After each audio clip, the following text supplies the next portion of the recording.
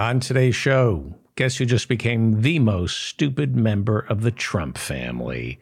Why is Donald Trump's mishandling of classified documents far worse than Joe Biden's? And George Santos tells small lies, then he tells really big lies. What is his relationship with Russia? How he climbed from down with tyranny weeks before the Washington Post broke the story today has been tracing the financial connections between George Santos and Russian oligarchs. What is Putin's hold over Santos, Kevin McCarthy, and other Republicans in Washington? How will this affect America's funding for the war in Ukraine? All that and more. Stay with me. I love you. I love you. That's a parrot. When Republican George Santos was running for Congress last summer, during a debate, he asked his opponent, George, do you have an honest moment inside of you ever? Isn't that great? Let's watch that again. This is George Santos. George, do you have an honest moment inside of you ever? Do you have an honest bone in your body, right? George Santos, pathological liar. If he doesn't like history, he rewrites it. And that's why he found such a welcome home in the Republican Party, because it doesn't matter what you do, it's what you say. And it doesn't really matter what you say so long as it sounds good. Ronald Reagan, for example, raised taxes on the American people. He raised taxes on the American people, but it sounds good to lie, as Republicans do, and insist he lowered them. George W. Bush ran for re-election in 2004, insisting that he kept America safe from terrorists, conveniently forgetting 9/11, the single worst terrorist attack to ever happen on American soil. It occurred on George W. Bush's watch. Republicans still lie to this day and say Bush kept us safe from terrorists. And then there's Donald Trump.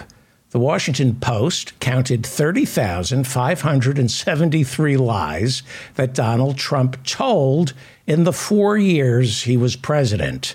That doesn't count all the lapdogs like Lindsey Graham who repeat those lies. Here, for example, is Senator Lindsey Graham earlier this week rewriting the history of the Trump administration's relationship with Mexico. Joe Biden was visiting Mexico, and so Lindsey Graham decided to rewrite the history of Donald Trump's relationship with Mexico when he was president. Trump didn't have a magic wand. He scared the shit out of Mexico. Trump didn't have a magic wand because I think Lindsey wouldn't share it. Yes, Trump scared Mexico, right? We all remember how he scared the you-know-what out of Mexico. Remember, he built the wall, and they paid for the wall. He ran for president in 2016 saying he's going to build a wall, and Mexico's going to pay for it. And they did. They paid for all of it because it never got built, but that doesn't matter. Trump insists the wall is finished. He says he finished the wall. And I'm not making that up. I don't know if you watched the rallies, but he says we built the wall.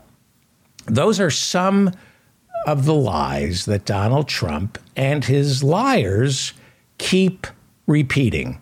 Oh, and let's not forget the expletives. Trump didn't have a magic wand. He scared the shit out of Mexico.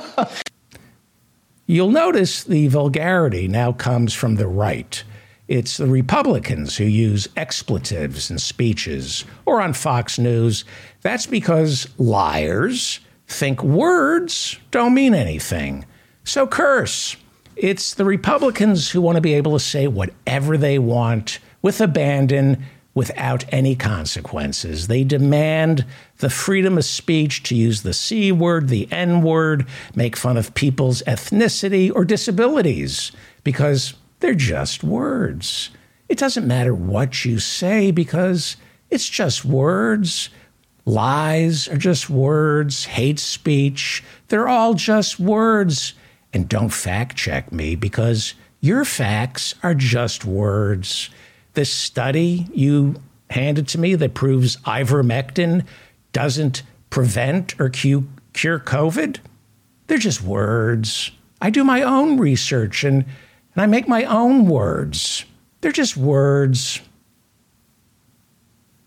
Trump didn't have a magic wand. He scared the shit out of Mexico. It sounds tough, doesn't it? It sounds good and righteous, Lindsey, but it's a lie. Just like your entire life, Lindsey Graham, is a lie. Your personal life with the voters of South Carolina is a lie. And lies might work on Fox News or with your dumb GOP voters, but not here, not with us. You know, there are so many lies that people like Lindsey Graham, Fox News, they just can't keep them straight. Lindsey Graham can't keep his lies straight, but it doesn't matter because if your lie doesn't make any sense, just tell another lie. I'm David Feldman, and this is the Mop-Up. Joe Biden is also a liar. He did not get arrested trying to visit Mandela in South Africa. He insists he did, but he didn't. He did not get arrested in the 60s fighting for civil rights. He keeps saying he did, but he didn't. Joe Biden is a liar. He really is. But the Democratic Party, unlike the Republican Party, is not a house of lies. The Republican Party, especially this new Congress, it's all lies. And this new speaker, when it comes to lying, Kevin McCarthy makes George Santos look like George Washington, who famously said, "I cannot tell a lie. I chopped down this cherry tree." And we worship George Washington because he didn't lie about the cherry tree. Yes, nothing like an honest slaveholder. Anyway, the reason it took 4,000 rounds of voting to get Kevin McCarthy elected as speaker is Republicans don't trust Kevin McCarthy because they think he's a liar. And for Republicans to think somebody's a liar, you got to be a big effing liar, just like, George Santos, pathological liar, just like Mr. McCarthy. The entire Republican Party is a party of pathological liars. False equivalencies are lies. Two bad things are not identical. They're different. One is worse than the other. They can both be bad, but one can be a lot worse than the other bad thing. For example, Republicans will, invade the wrong country after 9/11. Actually, they invaded two wrong countries after 9/11. They invaded Iraq, and then they also first invaded Afghanistan. And let's not forget the lie that the Taliban had anything to do with 9/11. They didn't. That's a lie both parties tell. Bin Laden was hiding in Afghanistan and Pakistan. The Taliban weren't in on it. We could have easily invaded Pakistan after 9/11 because they were harboring bin Laden, right? That's where we got him in the end. In 2011, we supposedly killed bin Laden in Pakistan, but we couldn't attack Pakistan because they had nuclear weapons. So we lied and said Afghanistan was behind 9/11. The Taliban had nothing to do with 9/11. But the point is, the Republican Party invented both lies, and they invaded two wrong countries after 9/11, right? It cost literally hundreds of thousands of lives and trillions of dollars.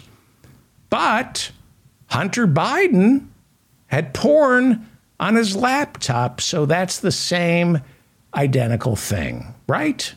That's what I don't think so. But Kevin McCarthy, if you're a Republican, same thing. Hunter Biden's laptop, worse than invading the wrong country twice after 9/11. Kevin McCarthy will say, no, Hunter Biden's laptop, it has lowered America's standing in the world. It signals to evildoers that America's weak. Hunter Biden's laptop invites terrorists to blow us all up. And don't forget that there is evidence that I'm pulling out of my ass that nearly 200,000 American children died from Hunter Biden's laptop. This is what the Republicans are basically saying. It doesn't matter if it's true. Here's how it works.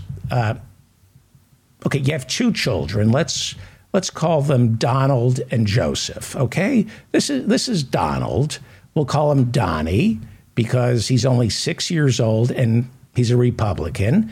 And this is Joseph, and because Joseph is only 6 years old too, we'll call him Joey, and Joey is a Democrat. So this is Donnie and Joey. They're 6-year-olds, and they're both in the first grade, and they have the same teacher, Mrs. Lucerne. Well, they had the same teacher until Donnie, the Republican, brought a gun to school and killed her. And little Joey, the Democrat, he liked Mrs. Lucerne. So after Donnie shot and killed Mrs. Lucerne, Joey, the little Democrat, said, Donnie, I don't like you anymore because you just shot and killed Mrs. Lucerne. Little Donnie, the Republican, says, I didn't shoot her. And if I did, you can't prove it. And if you can prove it, I did it in self-defense because Mrs. Lucerne was coming to take my gun away and then turn it on me and shoot me with it, so I had no choice. And little Joey, the Democrat, says, well, you should never have brought the gun to school in the first place. And little Donnie, the Republican, says, I bought the gun to keep you all safe, right?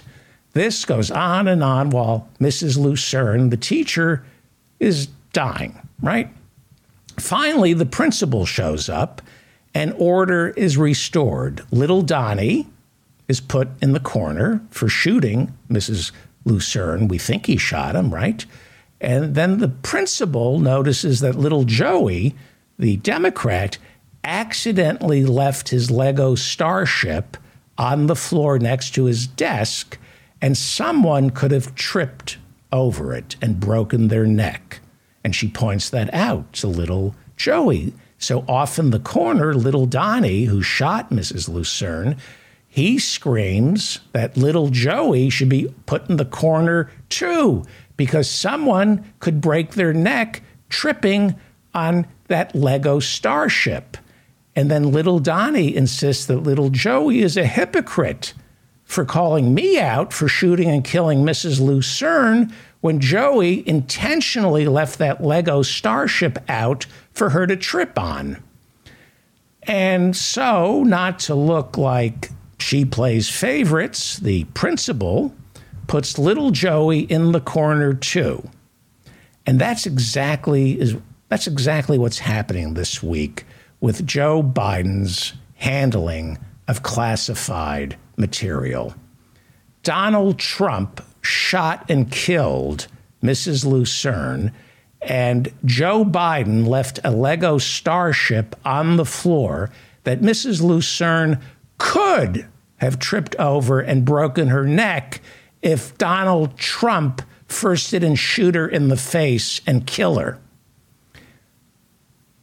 As you know, we learned this week that when he was vice president, Joe Biden, seen here getting to wear Rose's necklace from the movie Titanic, Joe Biden took some classified documents home with him. And now the other side is saying this proves Donald Trump did nothing wrong. Huh? It's kind of like, O.J. Simpson back in the 90s saying Hillary Clinton is refusing to turn over her billing records from when she worked at the Rose Law Firm in Arkansas. She won't turn over her Rose Law Firm billing records to the special prosecutor. So that proves there's no way I, O.J. Simpson, could have possibly killed my wife. This is what we're dealing with. This is the logic we're dealing with the Republicans. And don't forget, Trump got 75 million votes pulling this shit, and the Republicans won the House, and they got 5 million more votes in the midterms than the Democrats did. This is what we're up against. Well, to refresh your memory, and by refreshing your memory, I mean my memory, because these things are impossible to keep track of, and that's what Republicans count on for their lies to stick. You can't keep track of their lies, and you can't keep track of their crimes. Well, to refresh our memory, last year the FBI raided Mar-a-Lago to retrieve boxes of classified material that Donald Trump was supposed to turn over to the National Archives, but instead decided to keep these classified documents just in case he needed compromise on all the people trying to arrest him for doing things like not returning classified documents when he was told to. And when you think about it, why would ex-President Donald Trump turn these classified documents over? I mean, he lives for this kind of stuff, for classified documents. He got elected in 2016 using Putin's compromise on people like, Lindsey Graham, who has a secret that he thinks we don't know already. Do you think for 1 second Donald Trump wasn't going to use all the intelligence agencies at his disposal inside the White House to gather dossiers on his enemies, not to mention pocketing a couple $1 million, handing some of that classified material over to his benefactor, Vladimir Putin? Many of the classified documents left out on the floor in Mar-a-Lago were scattered to the wind, or they were left on Trump's desk and flipped over and used as scratch paper whenever Melania called with her honey-do list. You think Melania has a honey-do list for Donald, other than stop with the Big Mac farts when I'm stuck on the plane with you? I've been reading these books about Trump, and he is shamelessly flatulent on his planes. He eats garbage and then releases the garbage in another form, and everybody's trapped on his plane to smell it, Donald Trump. So he lives for classified material, Donald Trump does. He's sharing some of the classified material with others, but the really, really classified documents that Trump held on to, the ones which prove Osama bin Laden is really Liz Cheney, those he's holding on to for, safekeeping, his own safekeeping to keep him out of prison. That is a picture of Liz Cheney that's Liz Cheney. I never noticed the similarities, but I see it now. That is Liz Cheney, not Osama bin Laden. There's no such thing as Osama bin Laden. It's Liz Cheney. Unbelievable. Well, Trump, with his storage or not storing properly these classified materials and probably sharing them with friends and benefactors, he probably violated the Espionage Act. So his mishandling of classified material has been folded into the Justice Department's newly appointed special counsel's office, run by Jack Smith, seen here wearing Congressman Jim Jordan's jacket. Smith is looking into all the crimes Trump may or really may have committed. But now that Joe Biden, as vice president, took home some classified documents, Republicans are lying and insisting it is the same exact thing that Donald Trump did. It's the same exact thing. Senator Lindsey Graham, seen here adjusting his earpiece to the setting known as stubble. Stubble, it makes a woman's voice sound like a man's, so Lindsey will be interested in what she's saying. Lindsey Graham, who never met a false equivalency he didn't want passing through his pursed lips, Lindsey appeared on Fox News this week and had this to say about Joe Biden's handling of classified documents. Garland, if you're listening, if you thought it was necessary, Attorney General, to appoint a special counsel regarding President Trump, then you need to do the exact same thing regarding President Biden when it comes to handling classified information. Well, I think that any fair-minded person who's watching this, and I hope he is one of them, would agree with that. Yes, any fair-minded person who's watching would agree with that. It's only fair, right? It's only fair to waste our precious tax dollars because shooting the teacher in the face is the same identical thing as leaving your Lego starship on the floor. And any fair-minded person watching would agree. Well, luckily, sober minds, there's still some sober minds that prevail on Fox News. For example, Congresswoman Marjorie Taylor Greene appeared on Tucker Carlson while news of the classified documents in Joe Biden's garage, while that news was first breaking. As this news was coming on in real time, Marjorie Taylor Greene was clear-headed and calm, and she suggested that the Department of Justice, with its limited budget, not get sidetracked. Merrick Garland is shameful. The fact he's the Attorney General is shameful, I would say. He should be impeached. Yes. At least. At least he should be impeached. Merrick Garland should be impeached.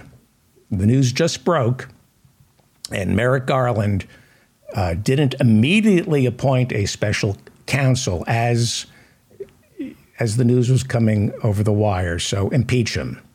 Well, Jesse Waters is also on Fox News, and he had some angry brunette on who came loaded with false equivalencies on this topic. I don't know who this angry brunette is. I forgot to notice her name because I couldn't take my eyes off her falsies. Here she is showing off her false equivalencies. Mingling classified documents. Right. Where is the raid? And Where's the FBI raid? Where is the FBI raid? Nice false equivalency. Beautiful. Where's the FBI raid? Well, angry brunette, Biden turned over all the documents. He and his lawyers, unlike Trump, wasn't hiding the classified documents from the National Archive. Mingling classified documents. Right. Where is the raid? And Where's the FBI raid? Okay, the reason there's no FBI raid is Biden didn't know he was holding onto classified documents, whereas with Trump for a year and a half, the government kept asking Trump for the classified documents, and he wouldn't turn them over. Where's the FBI raid? You don't understand what I'm saying. Trump wouldn't turn the documents over, and he made his lawyers sign sworn affidavits swearing that he turned them over to the government, but he didn't. Okay? Where's the FBI raid? Okay, there's no need for an FBI raid because Biden's lawyers found the documents and then turned them over to the proper authority. Where's the FBI raid? You're not going to find anything in Biden's garage because he already handed them over to the National Archive. Where's the FBI raid? All right. Okay. All right. You really don't need to raid Biden's home. He's cooperating. Let me try to explain this to you, angry brunette. Here is a graphic from CNN that kind of explains the difference between Donald Trump's handling of classified material and Joe. Where's the FBI raid? Okay. You see, for example, Donald Trump had more than 325 documents. Joe Biden only had 10. Where's the FBI raid?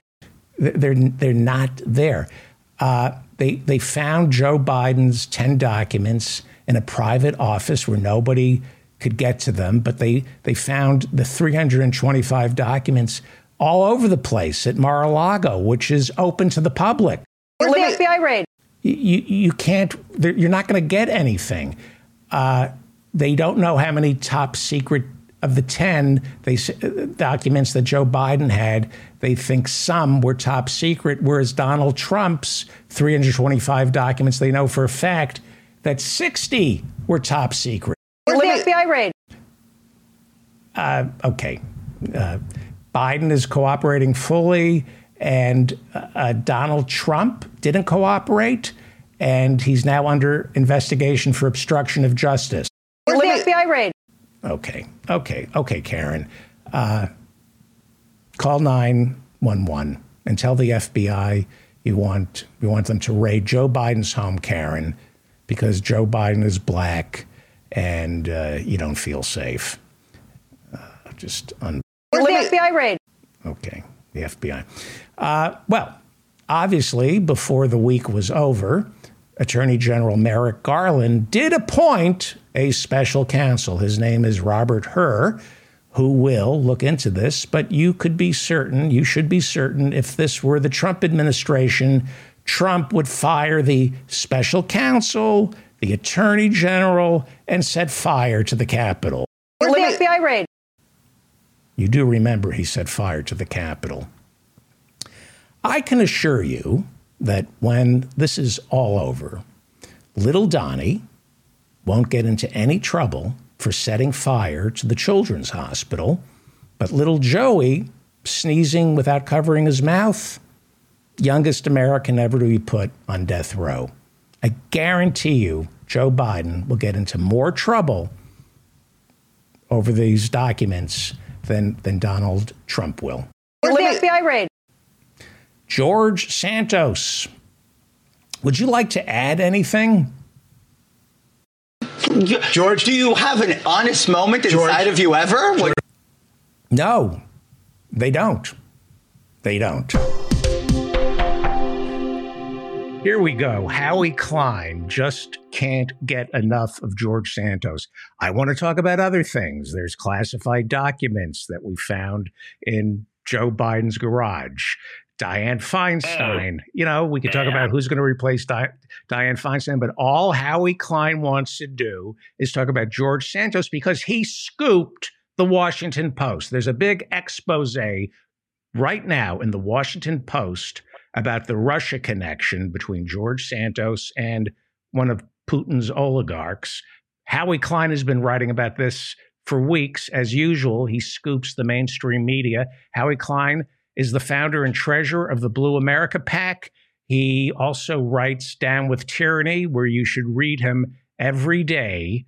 Welcome, Howie Klein. Thank you, David. I feel welcome. You have been writing about George Santos and the connection with the Russian plutocrats who've been donating to him secretly. Tell us what you've uncovered, and how is this in any way related to cryptocurrencies? Well, yes. I mean, the George Santos scandal is, many headed hydra, and one of them is Sam Bankman-Fried connection. So, and that was one of the first things I saw because there was that was relatively easy to trace. A lot of what Bankman-Fried did was not easy to trace purposely, and a lot of the people who want to put large amounts of money into congressional races can get around it. Bankman-Fried even admitted that he gave the money to dark, kind of PACs who would then give it to another PAC, which would then give it to another PAC, which would then give it to a candidate, knowing that, or if not give it to a candidate, spend it on a candidate, and illegally the candidate coordinating and knowing that the money was being spent for a specific reason. So Bankman-Fried was someone who did that, and he and his partners at FTX put a lot of money into the race on Long Island, a district, by the way, that I lived in at one time. Right, and that's even more alien to me personally. George represents Long Island, correct? Well, yeah, that district was represented by Tom Suozzi, and then Suozzi decided to run for governor. So when Suozzi ran for governor, it became an open seat. The guy who Suozzi had beaten 2 years earlier was this guy, George Santos, this crackpot, who we'll talk about in a second. And then the Democrats just found like a milquetoast sort of conservative Democrat to run in the district, and he stood for nothing and meant nothing and was incompetent, one of the most incompetent candidates ever. So he discovered none of this stuff, which can fill a book now and certainly will be a movie someday about George Santos. So who is George Santos? So, one of the first things that I talked about when I started covering it was that obviously George Santos may or may not be an American citizen, and that we need to find that out because you can't be a member of Congress if you're not an American citizen. He told one of his coworkers, he worked at a call center, and he told one of his coworkers that he wasn't born in America, that he was born in Brazil, which seems to be the case. When you look at his history, he does seem to be born in Brazil. He won't show anyone his birth certificate. He absolutely denies that he was born in Brazil, but he probably was. And then if he was born in Brazil, did he then marry this, even though he's openly gay? He talks about being gay. He claims that he has a husband, although that isn't true either, I don't think. No one has ever seen his husband. He lives with his sister in Elmhurst, and none of the neighbors have said there's ever been a husband who walked in the house. Anyway, and he used to wear a wedding band, that he would tell people was the wedding band from his husband, and he doesn't wear it anymore. So I don't think he's got a husband, but he is openly gay. So he is gay. That we know. And he admits it, and he says he's proud of it. But he was married to a woman for 7 years, which would be long enough for him to be able to get a green card and then apply for citizenship. Is that what happened?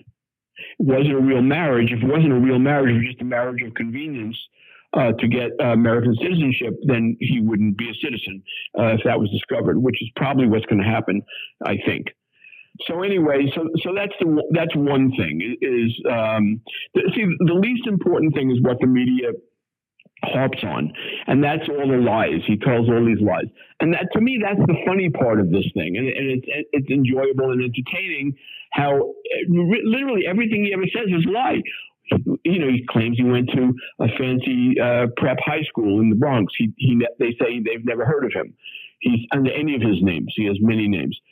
He claims he went to two different, one college for a BA and one college for a master's. Neither of those colleges say he ever attended, again, under any of his fake names.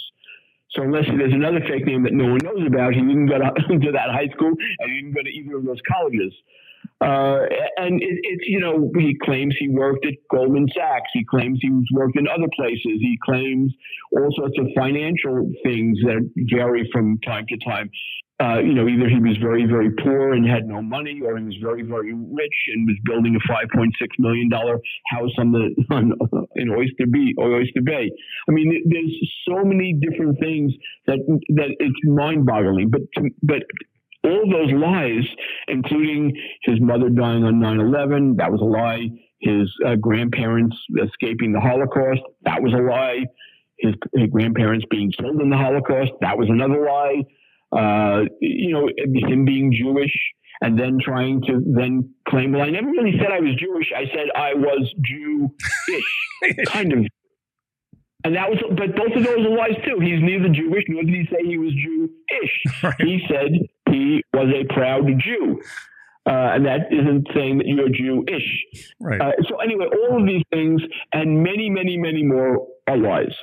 Then the next step up for him is that he's a petty thief. and has been, as far as we know, for his whole life. He's been stealing things. He can't help himself. He's a kleptomaniac.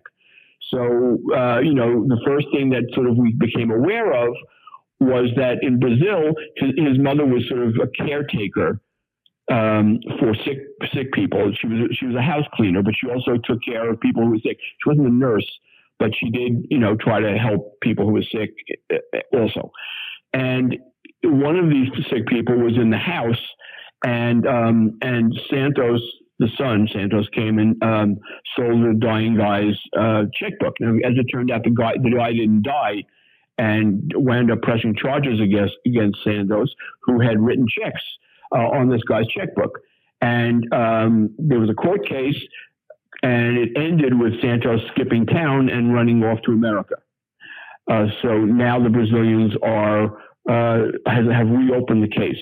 And although they haven't asked for an extradition yet, they probably will ask for an extradition. They're working with the State Department on how to handle this. Well, not the State Department, the Justice Department on how to handle this. So that's that kind of stuff. Then he had a boyfriend, a very, very, very young boyfriend, and he was mooching off this young kid and making the young kid pay all the expenses. And then, and the young kid was very, very naive, and he really didn't know what was going on. Santos would always say, big money is coming. She never came. And then one day the kid realized that Santos had stolen and pawned his cell phone. Then later, Santos lived with two people in Queens. He had two roommates in a small apartment, and he was stealing their clothing. And, the famous one is now a $550 Burberry scarf that he stole. There was also a $500 Armani shirt that he stole. And so what I'm saying is, this guy has led a life of stealing things from people. He met a woman in a bingo parlor in Brazil, and he went with her to New York or to Florida. I'm not sure where he went. To the U.S. He took her to the U.S. and emptied her bank account, stole all of her jewelry, and pawned that as well. I mean, this is a really bad dude. Really, really bad. But it's low level. But up until getting elected to Congress, that's what we're talking about now is all low level stuff. Right. Now comes the higher level stuff. So the higher level stuff, none of the stuff that we've talked about before is going to get him kicked out of Congress, probably, or probably even put him in jail before his congressional term ends. Now there is stuff that could get him put into jail. And that is when we're talking about obviously the citizenship thing. That's one thing. Lying about a fake marriage to get a citizenship. That you go to jail for that. And then the other, and also you get kicked out of Congress for that. And then the other thing is the financial crimes. So that involves many, many different things. So this is where I was talking about the Hydra. Most of the Hydra's heads are about financial crimes. Right. So where do we begin? Let's start with, since you asked me about Sam Bankman-Fried, we can start there. FTX put a lot of money into his campaign to try to get him elected. Why did they do that? Why were they putting so much money into the campaigns of so many candidates? And it was obvious, and it will be an open testimony when the trial finally happens, that they were trying to buy influence in Congress, and they were looking for people who met one criteria: corrupt. That's all they wanted. They didn't care what you were. Liberal, conservative, progressive, fascist, didn't care what you were, as long as you're corruptible. And they found George Santos, and they decided to try to get him elected. And some of their money helped him get elected. So that's one tranche. Another one is the Russia one, which I'm sure you're interested in. Yes. And this is the big story. This is the big story that the Washington Post claims it broke, but you've been writing about this for weeks. So go ahead. I've been writing about it for over a month. So, right. And other people have too. It's not just me. I mean, it's kind of easy to track who Andrew Intrader. I mean, Intrader. I mean, Trader. Intrader. I mean, it's like a cartoon character. Right. Talk about a spy. I mean, and this guy has been up to this for a very long time. He's a cousin of a close Putin crony named Vekselberg, and he's a sanctioned Russian plutocrat. The U.S. seized or the U.S. asked Spain to seize his yacht, which Spain did, and he has been funneling money into the Republican Party for a very long time, including a cool $1 million to Trump through InTrader, including $250,000 into Trump's big scam of an inauguration fund. So that was money that Trump was able to steal and put in his own pocket. $250,000 there. And other money, including helping to pay for the Stormy Daniels scam. Some of that was Russian money from this guy Vekselberg, and much more. So InTrader and Vekselberg found Santos. Now Santos has publicly stated that he's been in Russia many times. What was he doing there, and for what reason was he there? I mean, what was he doing in Russia? and that's a question that no one has answered. Now, to me, the most telling and interesting thing about this is that the new Speaker of the House, who absolutely cannot afford to let go of Santos, he's keeping him in Congress, has said he will never see any state secrets. He'll never be on a committee where they're dealing with state secrets. Why? Why is that? Why is McCarthy saying that? I'd like someone in the press to ask McCarthy.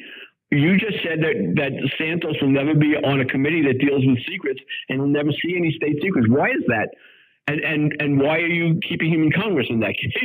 I mean, it's just an amazing story that goes on and on. Every day there's something new happening. Every time I look him up on Google, there's some other crackpot crazy story happening. This is a gift to the Democrats that will just keep on giving and giving and giving until the Republicans finally cut him loose. I don't know if you saw it. Over the weekend, the new chairman of the House Oversight Committee, I think he was Comer? on. Comer, Kentucky conservative who's very much an ally of McCarthy. He was on one of the talking head shows, and he said it right out loud. You know what Republicans aren't supposed to say. Santos, quote, is a very bad guy. And he said, if this stuff turns out to be true, we're going to have to get him out of Congress. Stuff is very true. Unbelievable job, Howie. Unbelievable. Couple of quick questions. Go ahead. Continue, please. To follow it. It gives me a great joy, and some of it's a little hard to follow because you're tracking this money. Right. Is when they're trying to hide where the money comes from. If you take hours and hours and hours trying to track it down, and you go down a wrong path, and you spend 2 or 3 hours going down the wrong path, and then you come up with nothing, and you have to start all over again and go down a different path. But eventually, it pays off. I mean, I wrote about this last week. How a very prominent journalist, was yelling at me that he has to have the money. He has to have the money trail. Why don't I give him the money trail? And I'm telling him it's not that easy, and it changes every time you do it. It gets more and more money has been put in. And why don't you go hire and go to a journalism school in your town and tell them that you'll hire two of their students to be interns and let them track it down. It's just something that takes a lot of time. He just didn't want to put the time in. He just wanted me to do it for him. I don't even know the guy. Mm-hmm. Mm-hmm. He's just the stuff I'm writing and demanding that I give him the information. Right. There's no secret information. I mean, there is, but I don't have it. So Howie Klein is the Writes Down with Tyranny, and everybody should go there to read it first before you see it in the mainstream media. You're also the founder and treasurer of the Blue America PAC, which raises money for progressive candidates. Refresh my memory, as the treasurer of the Blue America PAC, is it legal to accept campaign contributions from a Russian plutocrat? No, and he would say that he didn't accept campaign funds from a Russian plutocrat because he got it from the cousin of a Russian plutocrat, this guy Andrew InTrader. And Intrater is an American citizen. Now he was born in the Soviet Union, and he is obviously a Russian agent, but he is a U.S. citizen, and it's legal to take money from him. However, he gave so much money, he and his wife. So, what people say is, well, all he gave was maximum contribution from himself and maximum contribution from his wife. True, that's what he gave. However, he also put hundreds of thousands of dollars into committees that spent money on behalf of Santos. And there's some legality to that, some illegality to it. That's something that the Justice Department is going to have to sort out at some point, and I'm sure that they will. So that's one thing to consider.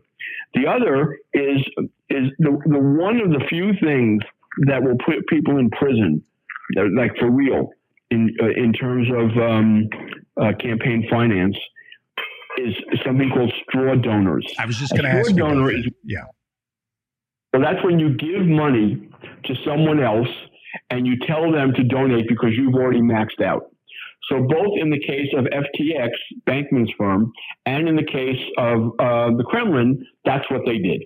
They gave money to other people to put into Santos's campaign. But that's hard to prove. That's hard to prove, however, right? How do you? Hard to, but it can be proved. I'm sorry. So in other words, one of the ways you do it is like this. Okay, here's Abigail Friedman. Abigail Friedman makes $40,000 a year. She's never donated a single penny to anyone in politics before. She can barely pay her rent. She can barely support her children, and she just gave a maximum donation, a double maximum donation, because you can donate for the primary and the general to a candidate like Santos. So is that the proof? No, it's not proof by itself, but it's proof enough to take her in and give her a good questioning and find out where she got that money from. Right. And that's usually the way they do it.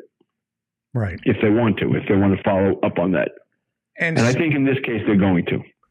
And so we've been told it's old news. Russiagate, the Mueller report, Putin installing, Trump using Compromat on his opponents, funneling money through the NRA. We're talking about this guy Vekselberg, whose cousin gave hundreds of thousands of dollars to Santos. What does that have to do with Russiagate? Well, I'm just saying that a lot of people have poo-pooed Putin's interference in American politics and his. As well. I don't want to insult your listeners, and so I won't. Okay. Is it possible? I want to ask you some more about George Santos, but I want to ask you about the war in Ukraine, because I followed Russiagate. I believe it. I followed the Mueller investigation. Is it possible that the war in Ukraine is also about Putin's interference in Western democracy, that they want to trap him in a quagmire to get him to disappear because he's got so much money, he's destroying the Republican Party and our democracy? Is that one of the incentives, one of the secret incentives behind funneling all these arms to Zelensky? I'm sorry, but you were saying he, and I wasn't sure who the he was referring to. So give me that again. What I'm saying is that when Joe Biden became president, do you believe he was presented evidence by the NSA that Vladimir Putin, with $1 trillion to spend, is tampering with democracies all over the world, especially American? Okay, well, we know that. Yes. And that the Republican Party is owned and operated by Putin, and we can't have it. I mean, that's no. The Republican Party, I don't believe, is owned and operated by Putin. I think that Putin sees the Republican Party as a natural ally but he doesn't own them. He has helped Republicans through. I mean, did he own Donald Trump? I mean, everything I've read. Owned is a strong word. I don't know if you could use that word to say he owned him, although he may have. But I won't discount it. But I haven't seen proof that he owned Donald Trump. I think that he and Donald Trump, kind of saw eye to eye on things, and that Donald Trump. I mean, remember, Donald Trump had a history with Russia of trying to build a Trump Tower in Moscow, and that goes right through Putin, and that's how it all started. So someday that story is going to be told. I don't know when. It's certainly not. It's not a nothing story. So let me ask you not to. The right and the extreme left meet on this one, and they say this is a false story. Well, they're both, the extreme right and the extreme left are very wrong on this. And when I say the extreme left, I'm talking about the Glenn Greenwald folks. Right. So let me rephrase the question, because a lot of people confuse what I'm saying with what people believe. I want to ask you what you think Joe Biden believes, what Anthony Blinken, the Secretary of State, believes, not what you believe. So let me rephrase the question and ask you if this is what Joe Biden believes. Do you think Joe Biden and Anthony Blinken are helping Zelensky in Ukraine to trap Russia into a quagmire the same way Zbigniew Brzezinski, Jimmy Carter's national security advisor, claims he trapped Russia into invading Afghanistan? Right? Because they feel Vladimir Putin is the number one threat to Western democracies. Do you think that's part of the reason they're going up so hard against Putin in Ukraine? Yeah, well, I'm glad that you use the word part, I feel that that's a factor in the U.S. Support for Ukraine. Probably is a part of it. I don't know how much of a part of it is, but remember, Putin has been very public about saying that he's trying to rebuild. He doesn't call it the Russian Empire or the Soviet Union, but he is trying to do that. He claims that Ukraine is part of Russia, and he says it always has been, which isn't true.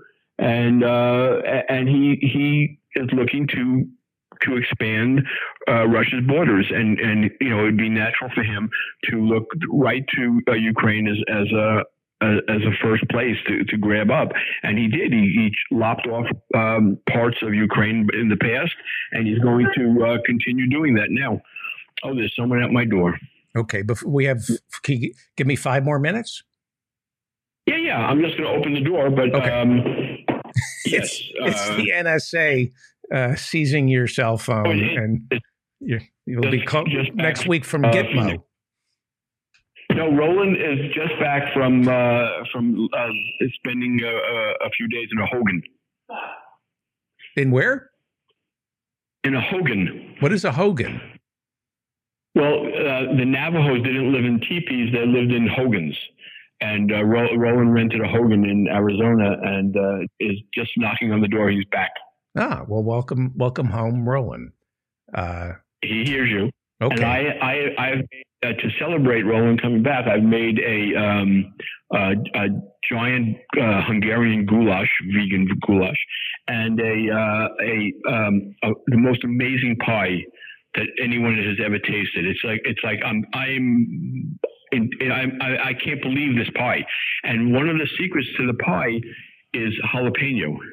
I mean, that's beyond belief. And Roland can't believe it either. And that's why he's here now. He wants to taste, he doesn't care about the goulash. He wants to taste the paprika pie. Not paprika, jalapeno pie. Well, hang on. So what kind of pie is it, though? Well, what it really is it's a mixed berry pie, but there's a pinch of jalapeno in it. Interesting. I know that they make that with they do that with ice cream. So going back Yes, let's return to George Santos and the Russian connection. Is Putin influencing McCarthy? How far do his tentacles reach inside? Well, there were some people, McCarthy, Kremlin Kevin. I mean, that is the thing. And they'll be defunding or trying to defund the... Yes, they are going to try to defund. You know, I mean, the Republican Party is very split on that. There are some, you know, obviously, traditionally the Republicans are very hawkish, and they are very anti-Russia, and they, you know, very much want to that they're very big, very supportive of the war. But the Trump people, of course, they're sometimes we call them the Putin wing of the Republican Party. And they, on the other hand, want the U.S. out of the war and the U.S. to not be funding Ukraine. And they claim, it's because they want to help Americans, but that isn't the case. So anyway, the food is on the table. Good. Although it looks like it's scalding, and Roland's dentist sent me a message saying that I damaged his. What did I damage? His palate, I think, or something, with serving the food too hot. Oh, okay. So go eat. Howie Klein is the founder, treasurer of the Blue America PAC. Read him every day over at Down with Tyranny. We just scratched the surface. You're unbelievable. Thank you, Howie Klein, and follow him on Twitter at Down with Tyranny. Thank you, Howie Klein. Thank you. Bye-bye. That's Howie Klein. Read him every day over at Down with Tyranny, and check out the Blue America PAC. All right. Donald Trump's son, Don Jr., outdid himself last week. He might have said the dumbest thing he's ever said, and that's saying a lot considering how many dumb things this idiot has said and done. But first, I'm David Feldman, and this is The Mop-Up. Please subscribe to this channel and make sure to hit the like button. Do me a favor. We're a small little show getting smaller each day. Every day we grow a little smaller. Everybody deserves a voice in America. But Donald Trump has given voice to the people who feel nobody listens to them. And there's a reason nobody listens to them. They're idiots. This is President Donald Trump. Remember this? He's looking at the sun during an eclipse.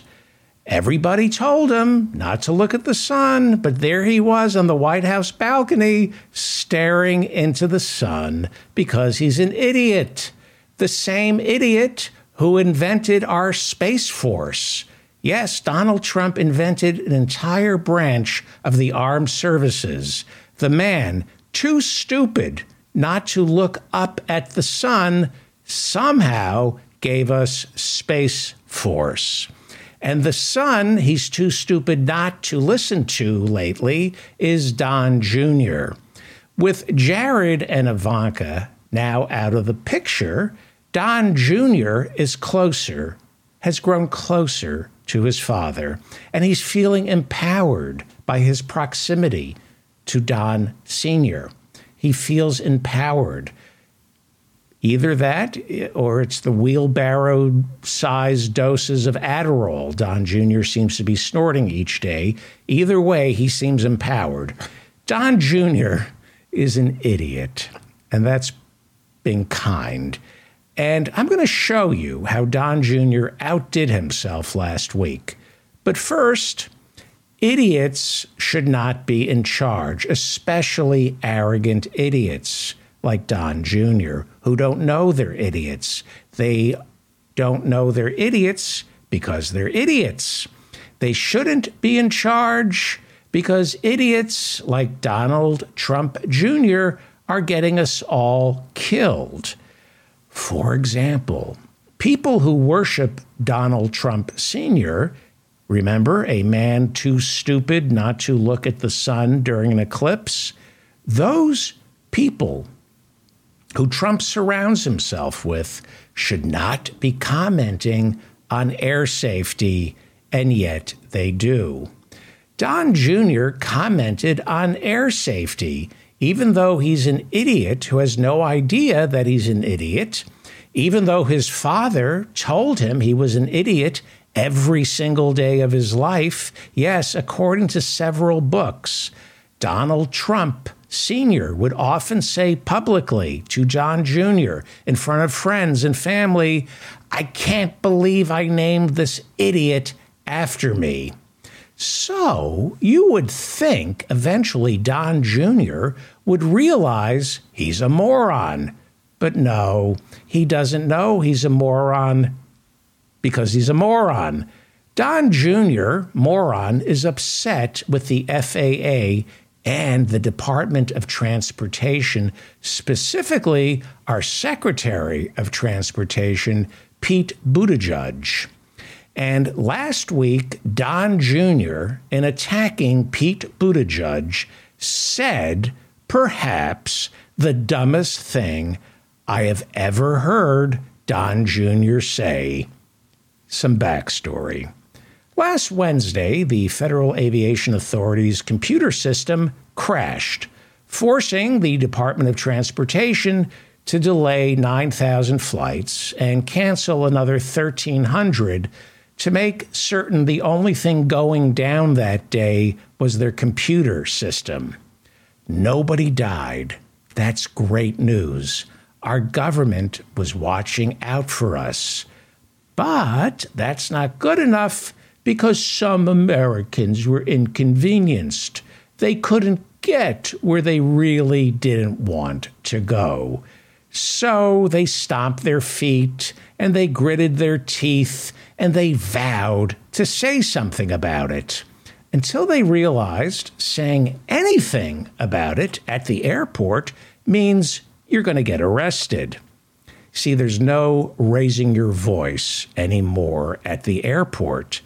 The airport has become the singular place on earth where everyone wants to scream at the top of their lungs.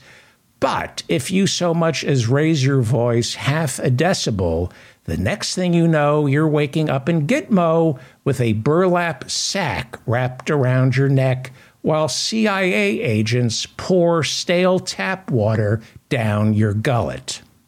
So, why do we fly? Do you fly? Why? Why are you flying? Let me know in the comment section below. I'm curious. I want to know if you fly. And I read all the comments, and I respond to some of them as long as they don't violate community standards. And I love the ones that make me laugh. Do you fly? How do you get around? How do you travel? According to a recent Gallup poll, in the past year, only 38% of Americans traveled by plane. The other 62% are still waiting on the tarmac for their jet to take off. Why are you flying? The only people who need to fly are stand-up comedians, bounty hunters, and flight attendants. I'm almost certain we don't need pilots anymore. Jets can be flown like drones by some pimply-faced 17-year-old in his underwear working a joystick in his parents' Nevada basement. The only reason for pilots is just in case there's an actual emergency mid-flight. For some reason, passengers always feel much safer when a guy in a cool-looking military outfit opens the cockpit door and screams, "We're all going to die." Flying is stupid. You know who flies? Birds. And their brains are almost as small as Don Jr.'s. Yeah, flying is dumb. Very, very dumb. I was going to make fun of Paul McCartney, but I'm not going to do it because that would be dumb. Trust me, it's more exciting traveling to New York City than actually visiting it. Traveling to New York but not arriving there yet is great because it's all in your head. You're imagining how fantastic it's going to be. It's theater of the mind. And then you arrive in New York City, and suddenly theater of the mind becomes theater of the ass. Or at least it smells that way. So, take a long time getting to New York City. Take a bus or a train to New York. Don't fly. You want to take your time getting to New York so you can think about all the great things you're going to do once you get there. But then you get there and you check into the Swank, which Hotel Tonight lists as cool and funky because it's part of the Ian Schrager collection and only costs $600 a night. And when you finally get checked in and try to get some shut-eye, you spend 8 hours tossing and turning because the sewer rat that crawled in through the bathroom window can't decide which side of the bed he prefers to sleep on.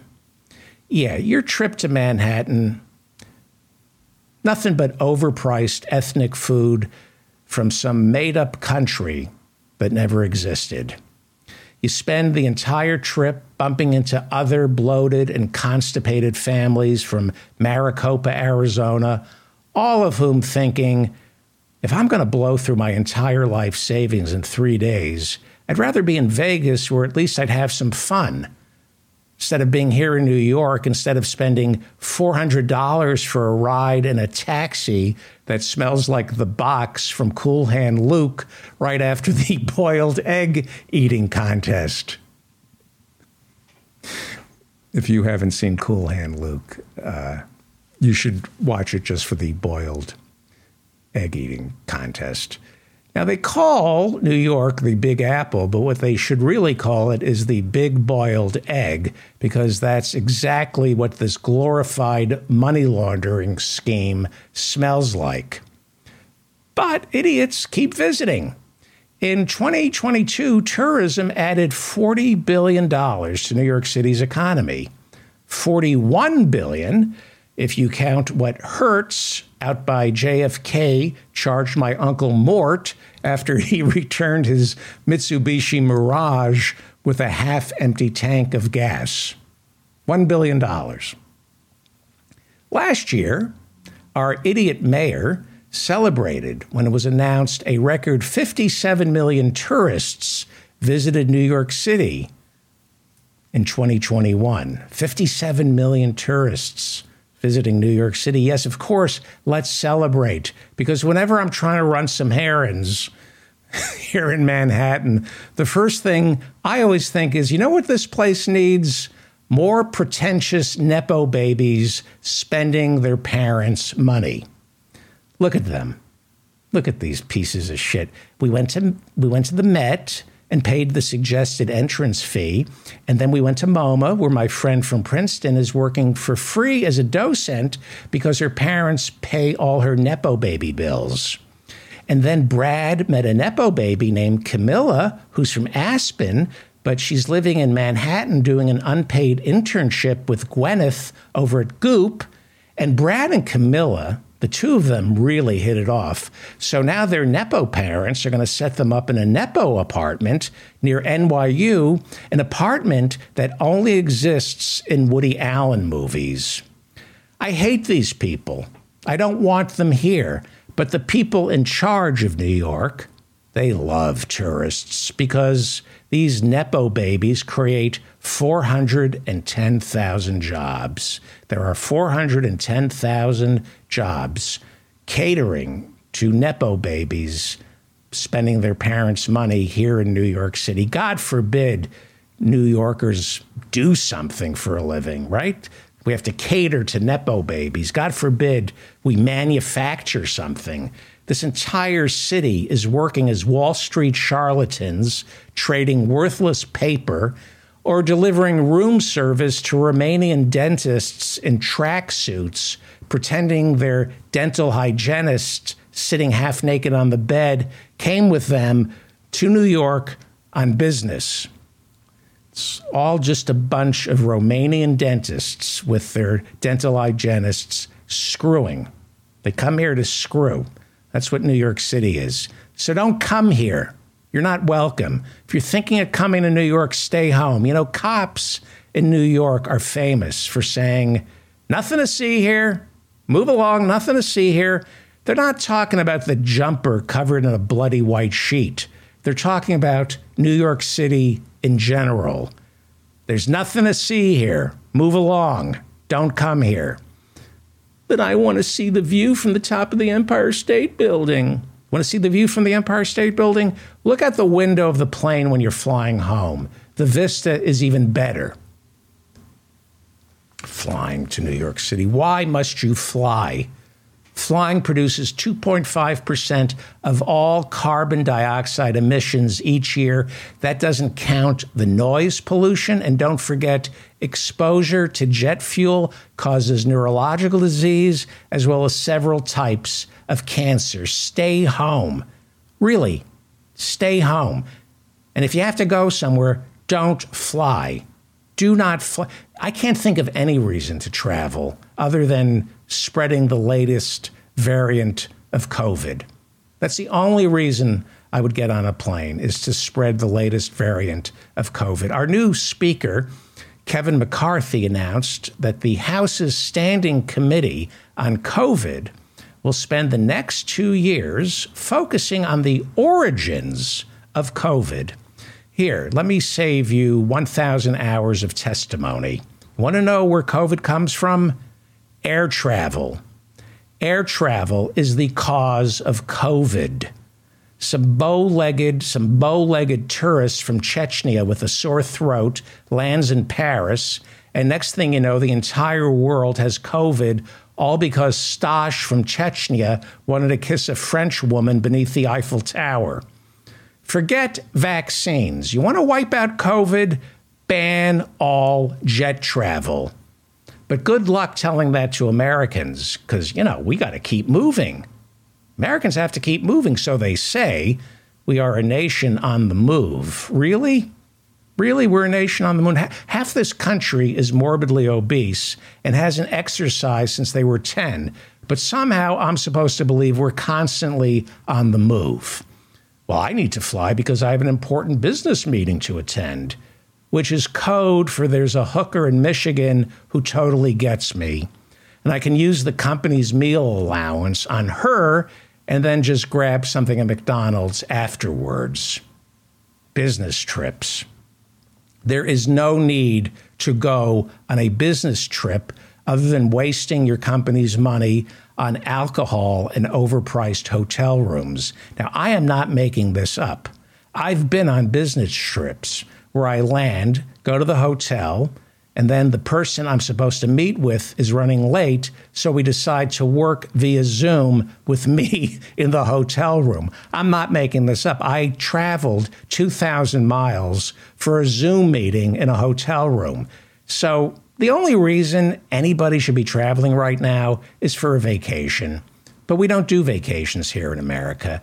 Everything is work. Everything has to be work. The only reason you travel is it's got to be for work or pretending to work, because let's face it, most work is just make believe.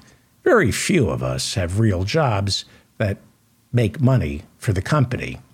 90% of you are listening to me right now at work while staring at your computer screen, playing the latest version of Minecraft. And that's just the customer service representatives over at Verizon. Well, as I was saying, air travel was a disaster last week, and it will probably be a disaster this week. A spokesman for the FAA said there is no evidence of a cyber attack and that the problem most likely stems from an overworked and underfunded software program. The FAA is in charge of making sure America's commercial jets take off and land safely, while alerting the pilots to potential dangers in the air, like stay away from the new flight attendant in business unless you want chlamydia. It is nothing short of miraculous that American jets aren't dropping from the sky every hour on the hour, considering the American government is constantly cutting the FAA's budget so that the richest people in America don't have to pay their fair share of taxes. Captain Sully Sullenberger, who landed his plane safely in the Hudson River after one of his engines flamed out when a family of geese got sucked into it. Sully Sullenberger is the closest thing we have to an American hero. I know that because Tom Hanks played him in the movies. Tom Hanks also played Alan Bauer in Splash, where he falls in love with a mermaid played by Daryl Hannah. And quite frankly, I prefer watching that hard water landing instead. Where was I? Daryl Hannah. Give me a second. Where was I? Yes, okay. Sully Sullenberger. Captain Sully Sullenberger told the New York Times last week, quote, "I've been flying airplanes for 55 years. It's been known for a long time that the FAA is severely underfunded." Great. The FAA says it doesn't have enough air traffic controllers. Also great. Because, believe it or not, adjusted for inflation, the FAA's budget is smaller today than it was 20 years ago. Great. Even though there are more planes up in the air now than there were 20 years ago, we're spending less on the FAA than we did 20 years ago. We are flying on the cheap because the rich are cheap and don't want to pay their taxes. The FAA is under the jurisdiction of our Department of Transportation, which is currently run by Pete Buttigieg, who is taking a lot of heat for the FAA's problems. I'm no fan of Pete Buttigieg. I think he's an opportunistic fraud. But the FAA deserves credit for shutting the entire system down last week and saving lives. Something the FAA wouldn't have done if, as Republicans want, if the FAA was run by the airlines instead of our government. I'm not making this up. There are disciples of Milton Friedman in the GOP who honestly believe the airlines would do a better job when it comes to safety if the government got out of the way.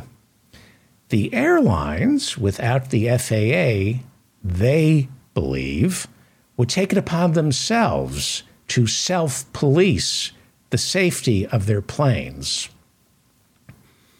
Republicans believe the FAA should be run by the airlines, and what could possibly go wrong other than everything?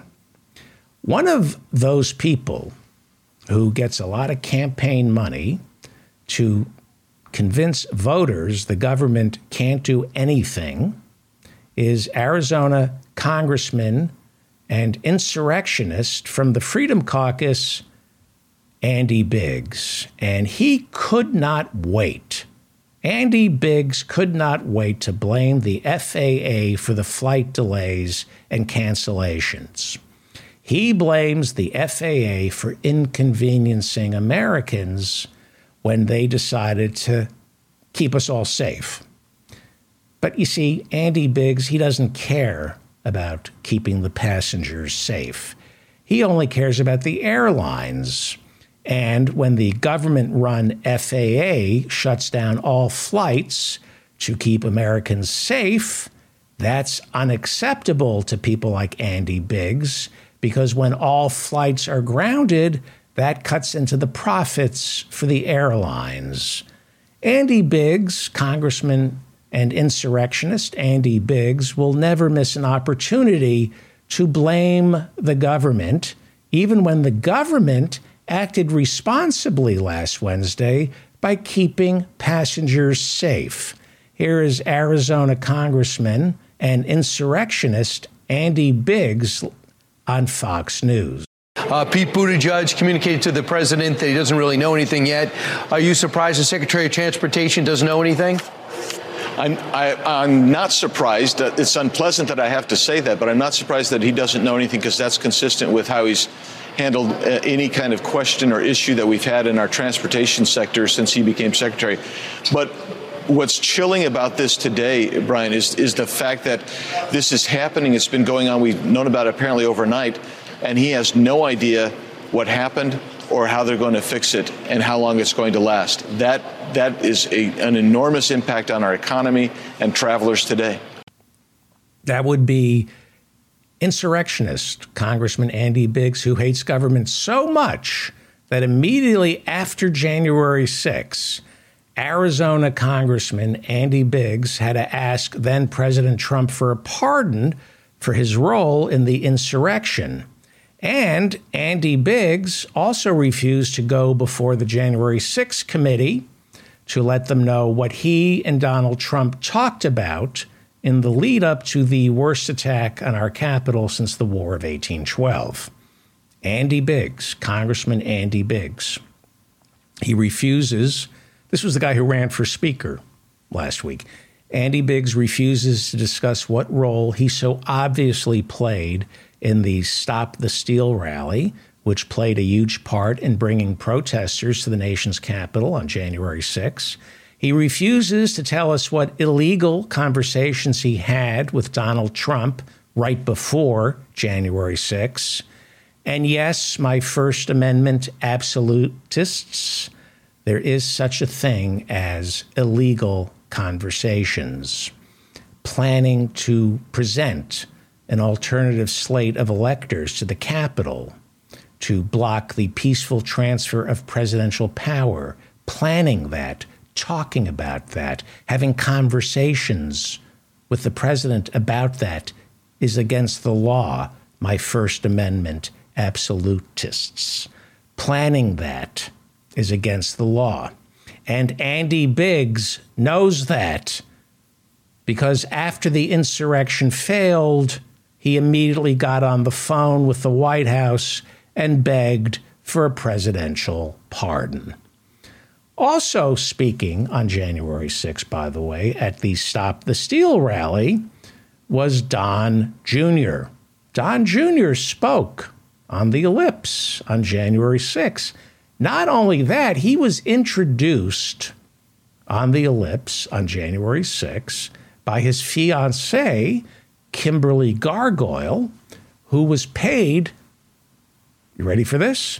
$60,000 to deliver a 3-minute introduction of her idiot fiancé, Don Jr. So Don Jr. could go onto the Ellipse January 6 and warm the crowd up before Don Sr. incited an insurrection. $60,000 for a 3-minute introduction paid to Kimberly Gargoyle, Don Jr.'s fiancée. Now, you might be asking who would be stupid enough to pay Kimberly Gargoyle $60,000 for a 3-minute introduction. 3 minutes to say, please welcome my idiot fiancé who is only here and can't do anything in his life, unless his father gives him a job. My idiot, moronic fiancé, Don Jr., $60,000 she got paid. Now, according to the January 6th committee, Kimberly Gargoyle was paid $60,000 by none other than college dropout Charlie Kirk, founder of Turning Points USA, who calls higher education a scam. That's his big thing. He calls college education, calls higher education a fraud. He's a college dropout who targets college campuses for their liberal agenda. And by liberal agenda, he means teaching young adults critical thinking. Charlie Kirk from Turning Points is a big proponent of cutting taxes and, more importantly, getting rid of government waste. We have to get rid of government waste. But somehow he doesn't think paying Kimberly Gargoyle $60,000 for a 3-minute introduction of Don Jr. is wasteful. $60,000. Even though Charlie Kirk pled the fifth before the January 6th committee, he even pled the fifth when asked how old he is. Even though he pled the fifth, we now know that the $60,000 for Kimberly Gargoyle came from Turning Points USA, Charlie Kirk's organization. And that $60,000 was funneled through Turning Points. It originally came from a millionaire donor. And when you read about Turning Points, practically all of Turning Points' money comes from millionaire donors. There's a lot of money to be made inciting an insurrection. You see, January 6th wasn't just about overturning an election. It was part of the Trump family's larger grift. Kimberly Gargoyle wants $60,000 for 3 minutes because this is just a scam. It's all a scam. Don Jr.'s father, that would be Don Sr., former president, between Election Day and January 6, according to the Select Committee on January 6, between Election Day and January 6, Donald Trump raised $250 million for his Save America Pro-Trump PAC to draw attention to the stolen election. But where did the money go? Some of it went to legal fees for former Trump staffers who agreed not to cooperate with Merrick Garland or the January 6th committee. Donald Trump is using that money to pay the legal fees for staffers who are willing to plead the fifth and not cooperate. But where did the rest of that money go? Congresswoman Zoe Lofgren, who sat on the January 6th committee, said spreading election lies was part of a larger fraud that allowed Donald Trump to pocket more and more money in the waning days of his presidency.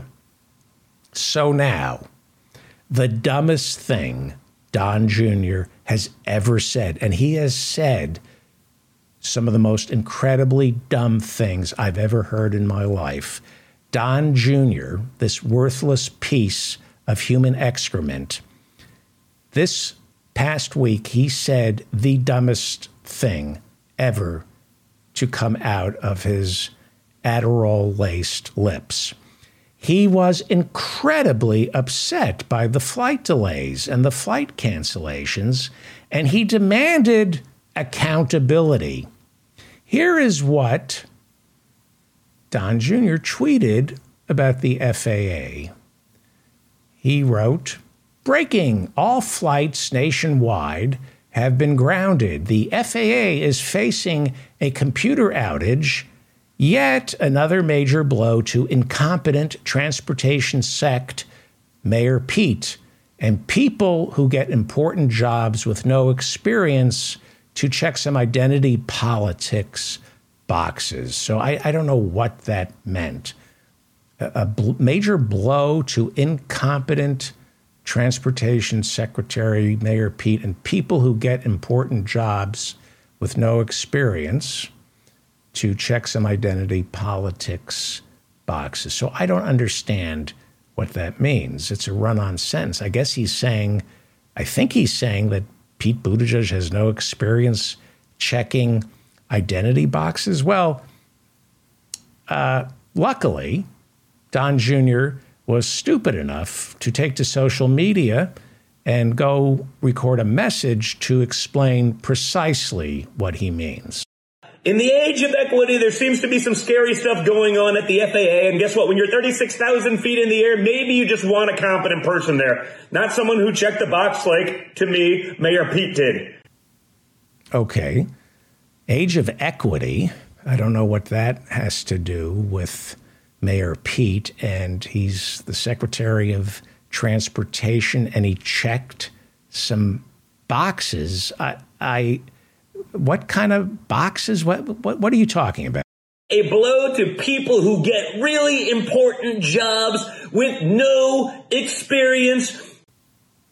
a blow to people who get really important jobs with no experience. You mean like your entire effing family? What are you talking about? What is it about identity boxes that get checked in Pete Buttigieg? What are you trying to say? Well, he's a gay American. Ah, he's a gay American. I see. So you saw the entire shutdown of our air traffic system, our flights, and you blame it all on Pete Buttigieg because he's gay. You effing idiot. I get it. He checked an identity box, right? Unlike you, Don Jr., Mayor Pete has no experience. And the only reason he's Secretary of Transportation, according to the genius Don Jr., is because he's gay.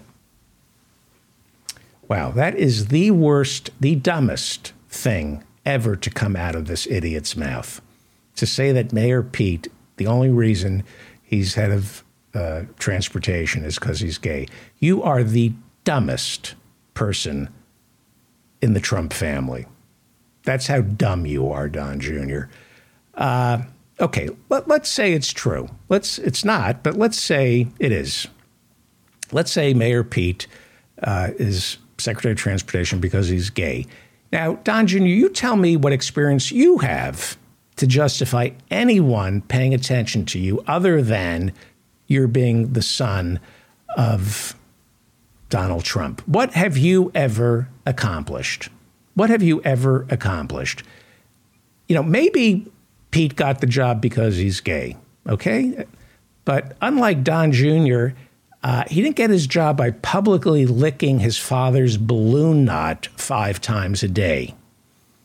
Let's be brutally frank here. The only reason Don Jr. gets to do anything in this life is because he's constantly licking his father's balloon knot. And to reduce Pete Buttigieg to just a gay American, to say that's all he is the height of bigotry and stupidity and the dumbest thing Don Jr. or anybody in the Trump family has ever said. Look, I can't stand Mayor Pete, but unlike Don Jr., he's accomplished something on his own. He didn't need his father, Don Jr. He didn't have to lick his father's balloon knot. He graduated from Harvard, Don Jr. He got elected on his own mayor of South Bend, Indiana. And most importantly, Don Jr., unlike you, I know you love your guns, but unlike you, he served this country in Afghanistan. Unlike you, who never met a gun he didn't want to fillet. Unlike Don Jr., who never met a gun he didn't want to go down on, Pete Buttigieg served in Afghanistan. Now, in all fairness, Pete Buttigieg in Afghanistan is kind of bullshit. He was already the mayor of South Bend, and he was using his experience working over at McKinsey to investigate money laundering in Kabul, and he never left the green zone. He never saw anything. He posed for that picture and then ran back inside. He never fired a shot. He was never in any danger. He played dress up to look like a soldier. It was a bullshit posting, and he's exploited that and kind of misled the American people about what exactly he did in Afghanistan. He was already the mayor of South Bend, and he was doing clerical work, basically. So, but unlike Don Jr., he served our country. He did something for our country.